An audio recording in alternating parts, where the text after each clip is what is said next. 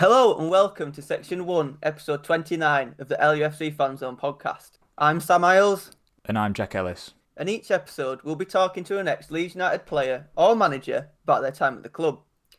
Last episode was the second section of our show with former Leeds United striker and Northern Ireland striker David Healy. And in last week's episode we were speaking with David about Leeds' relegation from the Championship into League One for the first time in the club's history. The game which all but secured Leeds' relegation was against Ipswich Town at Ellen Road, and although David had never been the captain of Leeds before that game, he was given the armband for that match, which he was explaining in that episode was quite a surreal experience for him, wasn't it, Jack?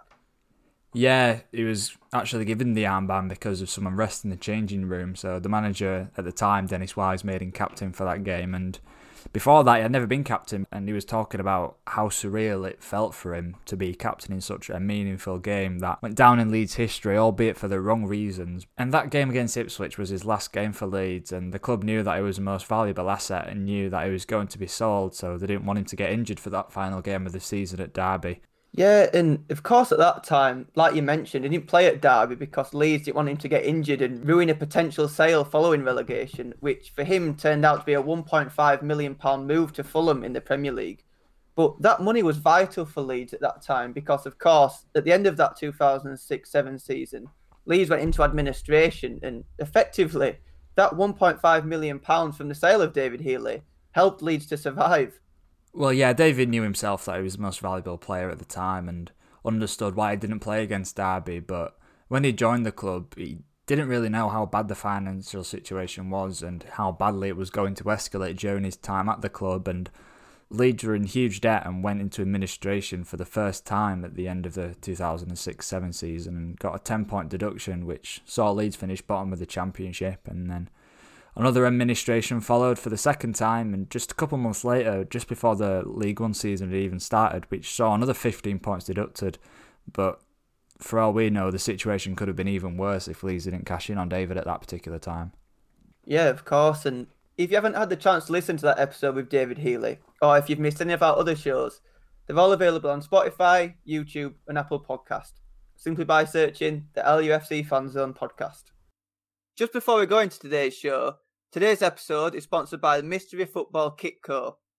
So the guys over at Mystery Football Kit Co have reached out to us and happily agreed to sponsor the podcast and support us as a small business ourselves. They are Leeds fans, and what they are offering is a Mystery Football Kit Box. And if you're not sure what a Mystery Football Kit Box is, it's the opportunity to get your hands on a shirt you might not have got before. It's from any team, from any time, including this season as well, all over the globe. All you have to do is select your size on their website, as well as any kits or colours you don't want to feature in your mystery box. So obviously you'll be selecting no red kits in that category straight away. And your very own mystery shirt will arrive on your doorstep, and you won't know what kit you've received until you open up. All of their shirts are handpicked to each order, and every item is of high quality, and I must emphasise as well, genuine, brand new football shirt from either this year or any previous year from any club around the world. And because of our partnership, as well as the fact that we like to look out for our listeners, if you enter the code LUFC FanZone at checkout, you'll receive 10% off your order. So make sure you head over to Mystery Football Kit Co on Instagram or www.mysteryfootballkitco.com to check them out, and make sure you add the discount code LUFC FanZone at checkout.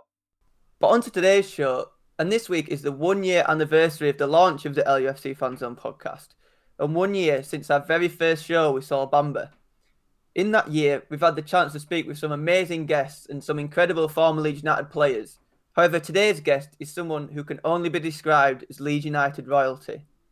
Today's guest was the manager of Leeds United for 400 games between October 1988 and September 1996, before departing to become the manager of the England national team.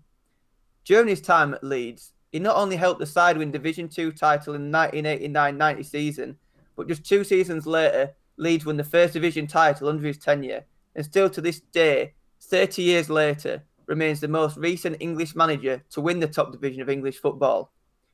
His managerial style at Leeds earned him the nickname of Sergeant Wilco for his strict discipline, and he still remains one of the greatest managers Leeds United have ever had. That's right. This week, we're absolutely delighted to be joined by former Leeds United manager, Howard Wilkinson. Howard, thank you so much for joining us. My pleasure. Always glad and happy to speak to true Leeds supporters. And it's been over 30 years now, Howard, since you took over at Leeds. And I'm not sure if you're aware, but yesterday it was exactly 31 years to the day when Leeds won the Division 2 title at Bournemouth. So obviously that's something we'll move on to in a bit. However, your last job in management was in 2004 in Shanghai in China. So you've been out of management for 17 years now. And because of that, what have you been up to in the last few years? Because obviously you haven't had a team to manage. So have you been doing any sort of coaching or even taking up any new sports? Or have you decided it's just time to have a break? No. Starting in 1992, when we formed the League Managers Association, myself, Graham Taylor, and a couple of people who were running it with us, for us. So that, as it were, being chairman of that, started to fill part of my time because we were trying to build our association up.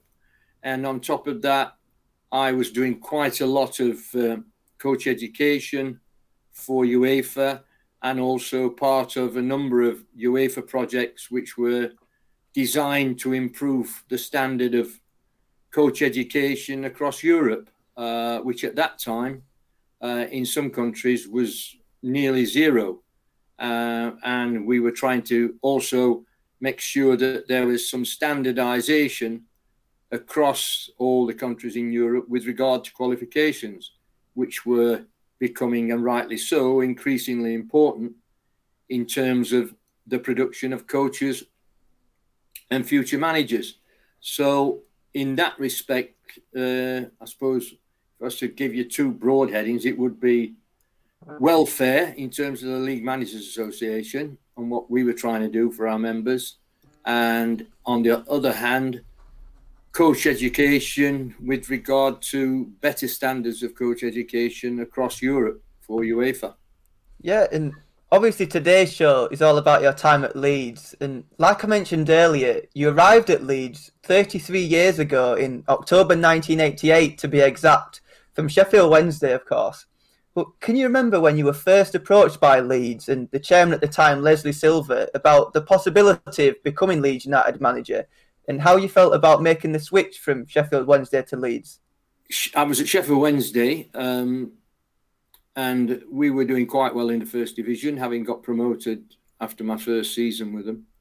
And Leeds came on via the reporter and expressed the desire on behalf of Leeds to speak to me. And I basically said, you've got to be joking, haven't you? Why would I want to go from fifth top of the first division to next bottom of the second division? Anyway, subsequent to that, I got a call from Leslie Silver, and then I got a call from Bill Follaby, and then another call from Bill Follaby, and so on and so forth, until after about 3 or 4 weeks, I said, okay, I'll come and meet you. First meeting with Bill Follaby and Leslie was amicable, but, thank you very much again. But obviously, I'd rather stay where I am. Anyway, they persisted.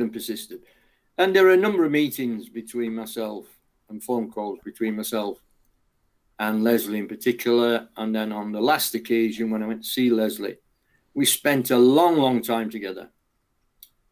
And at the end of that,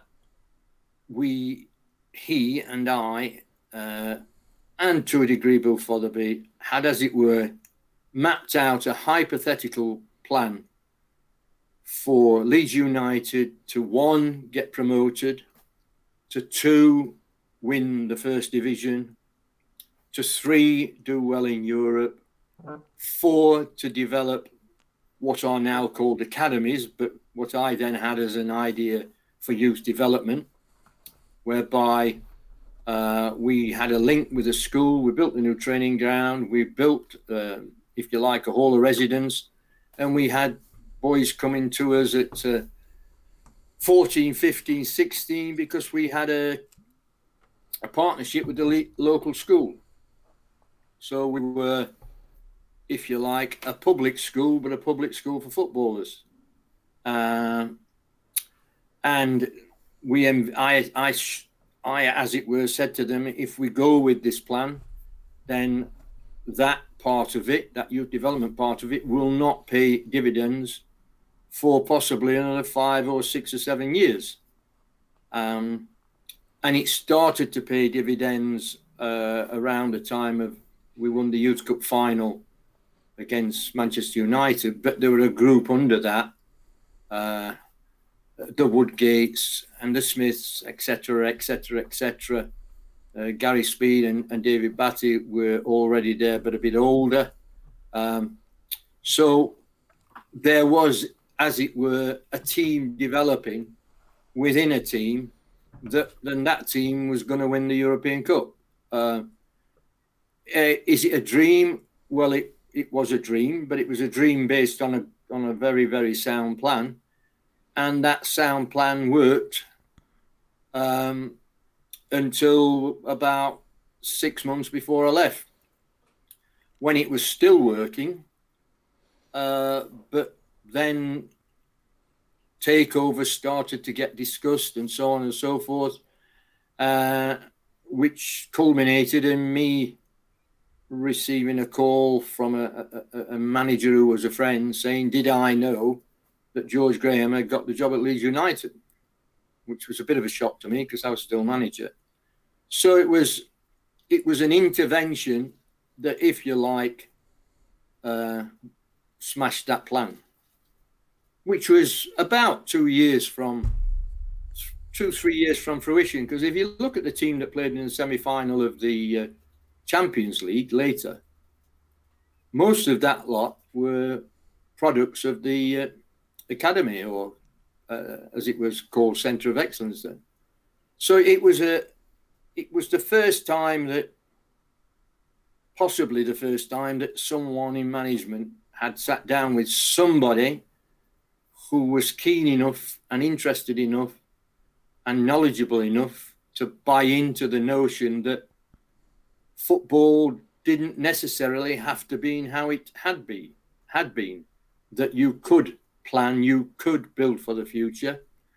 And Leslie, who'd started mixing paint in his garage when he came out of the RAF out of the war, had the foresight and the intelligence to recognise that and to buy into that and to want to be part of that.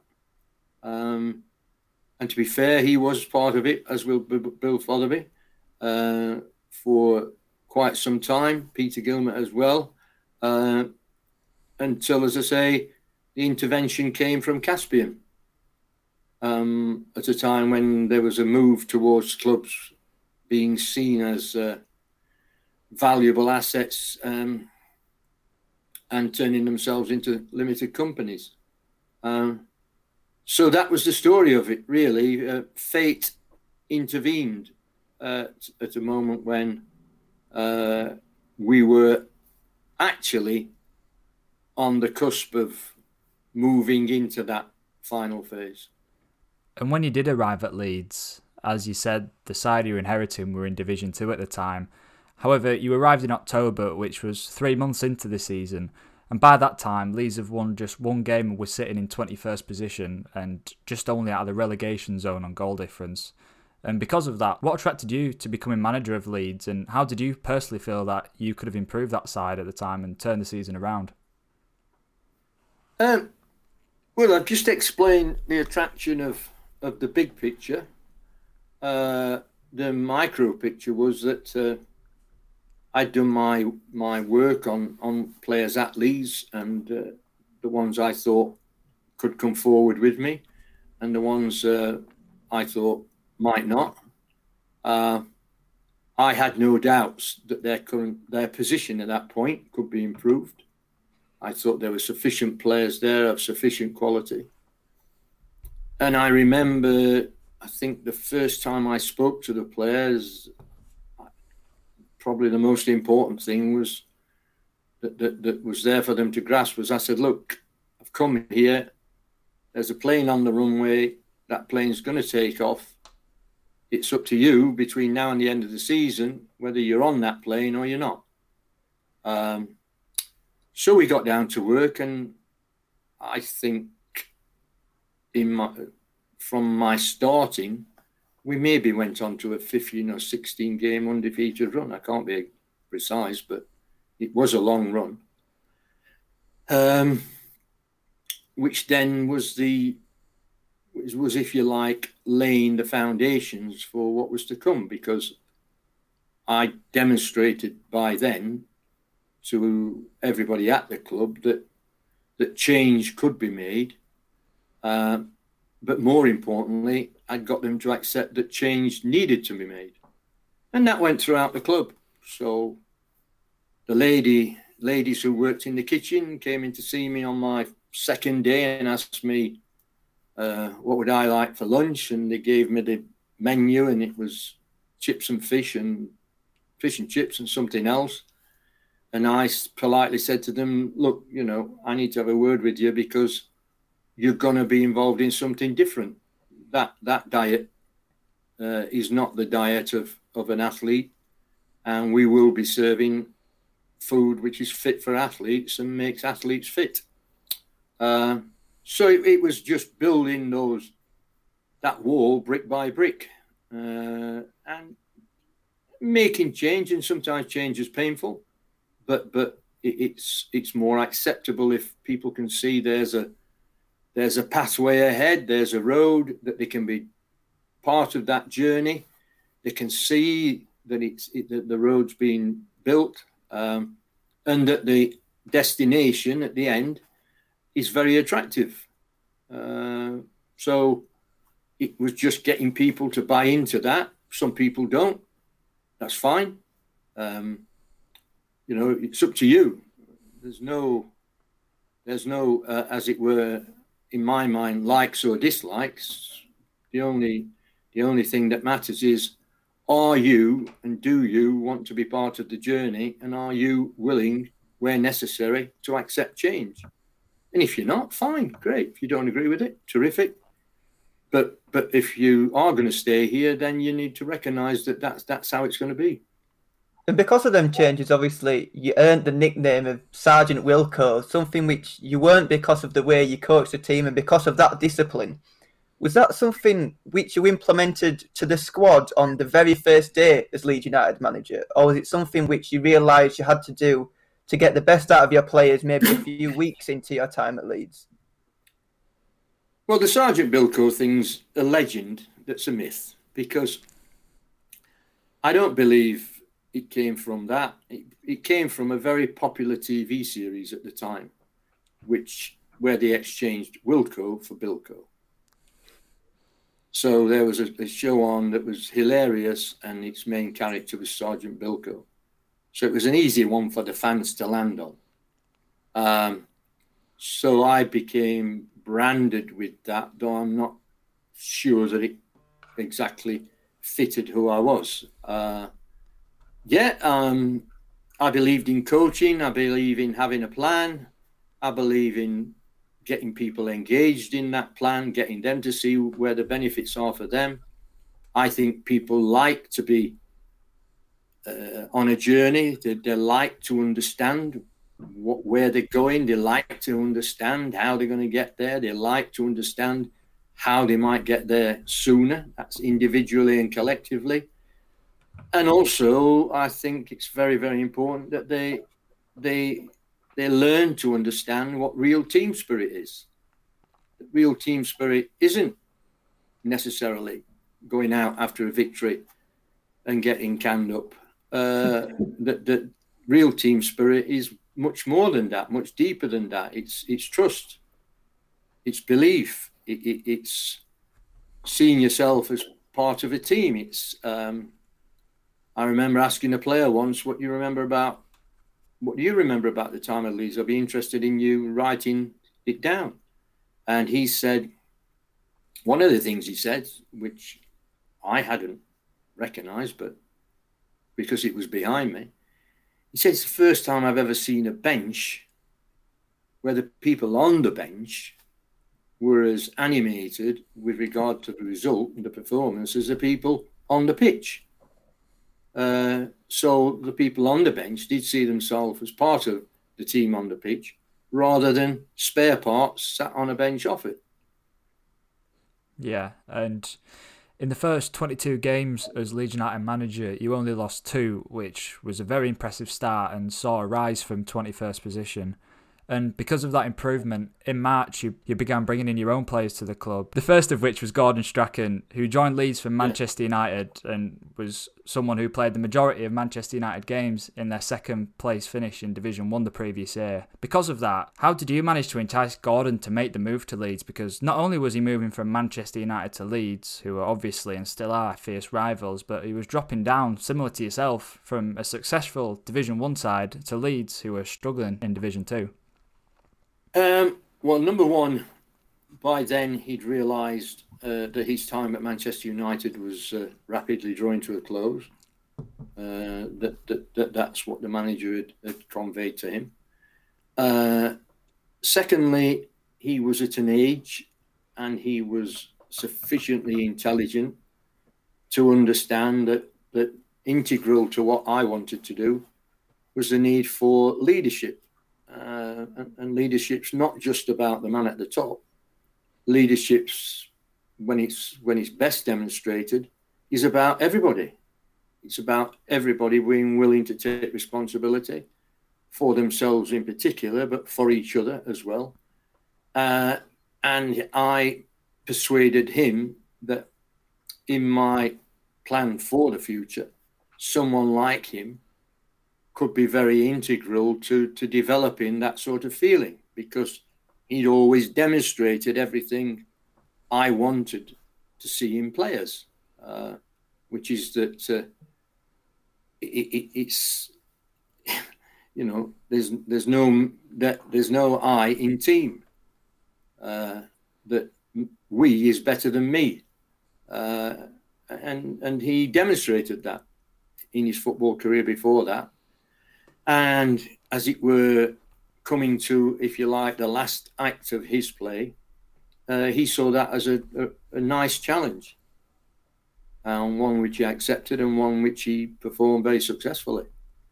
Strachan joined Leeds for reported £200,000, and Chris Fairclough followed in the same month for £500,000 from Tottenham, and then Carl Schutt arrived in April. And although in today's transfer market, them sums might not seem huge, but in 1989, especially for a Division 2 side, that was obviously a lot of money. But that season, Leeds obviously didn't get promoted to Division 1. But in the following season, as we know, Leeds did gain promotion and won the title. But before that season started, was that the only objective that would have been successful because of the money that was spent and the project that you had for Leeds United? No, because Leslie and the other two directors were fully conversant with, if you like, the stages in the plan. That within a plan you have to have landmarks, and those landmarks have to be clearly identified, so that people, as it were, constantly can recognise, hang on a minute, so we've just won 5 games on the trot. That's not going to make us champions, nor is that going to cause us to win the European Cup. That's just part of the process, and that what we've got to see is that there's a bigger picture here, and in that way we've got a better perspective. So one example would be me setting out with their agreement. They've got to agree. Me setting out with their agreement. Well, let's go for 6-game acts in the play, if you like. Let's look at the first 6, see where we are then. Then let's look at the next 6, which gives you a better able to focus on the next game, if you like. Forget about what's after that.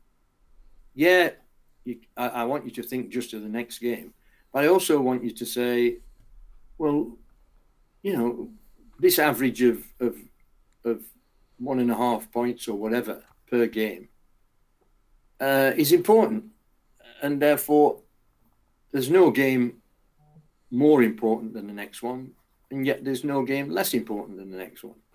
All those are just bricks in the wall, and if we're going to build a wall, that's what it's going to be, one brick at a time.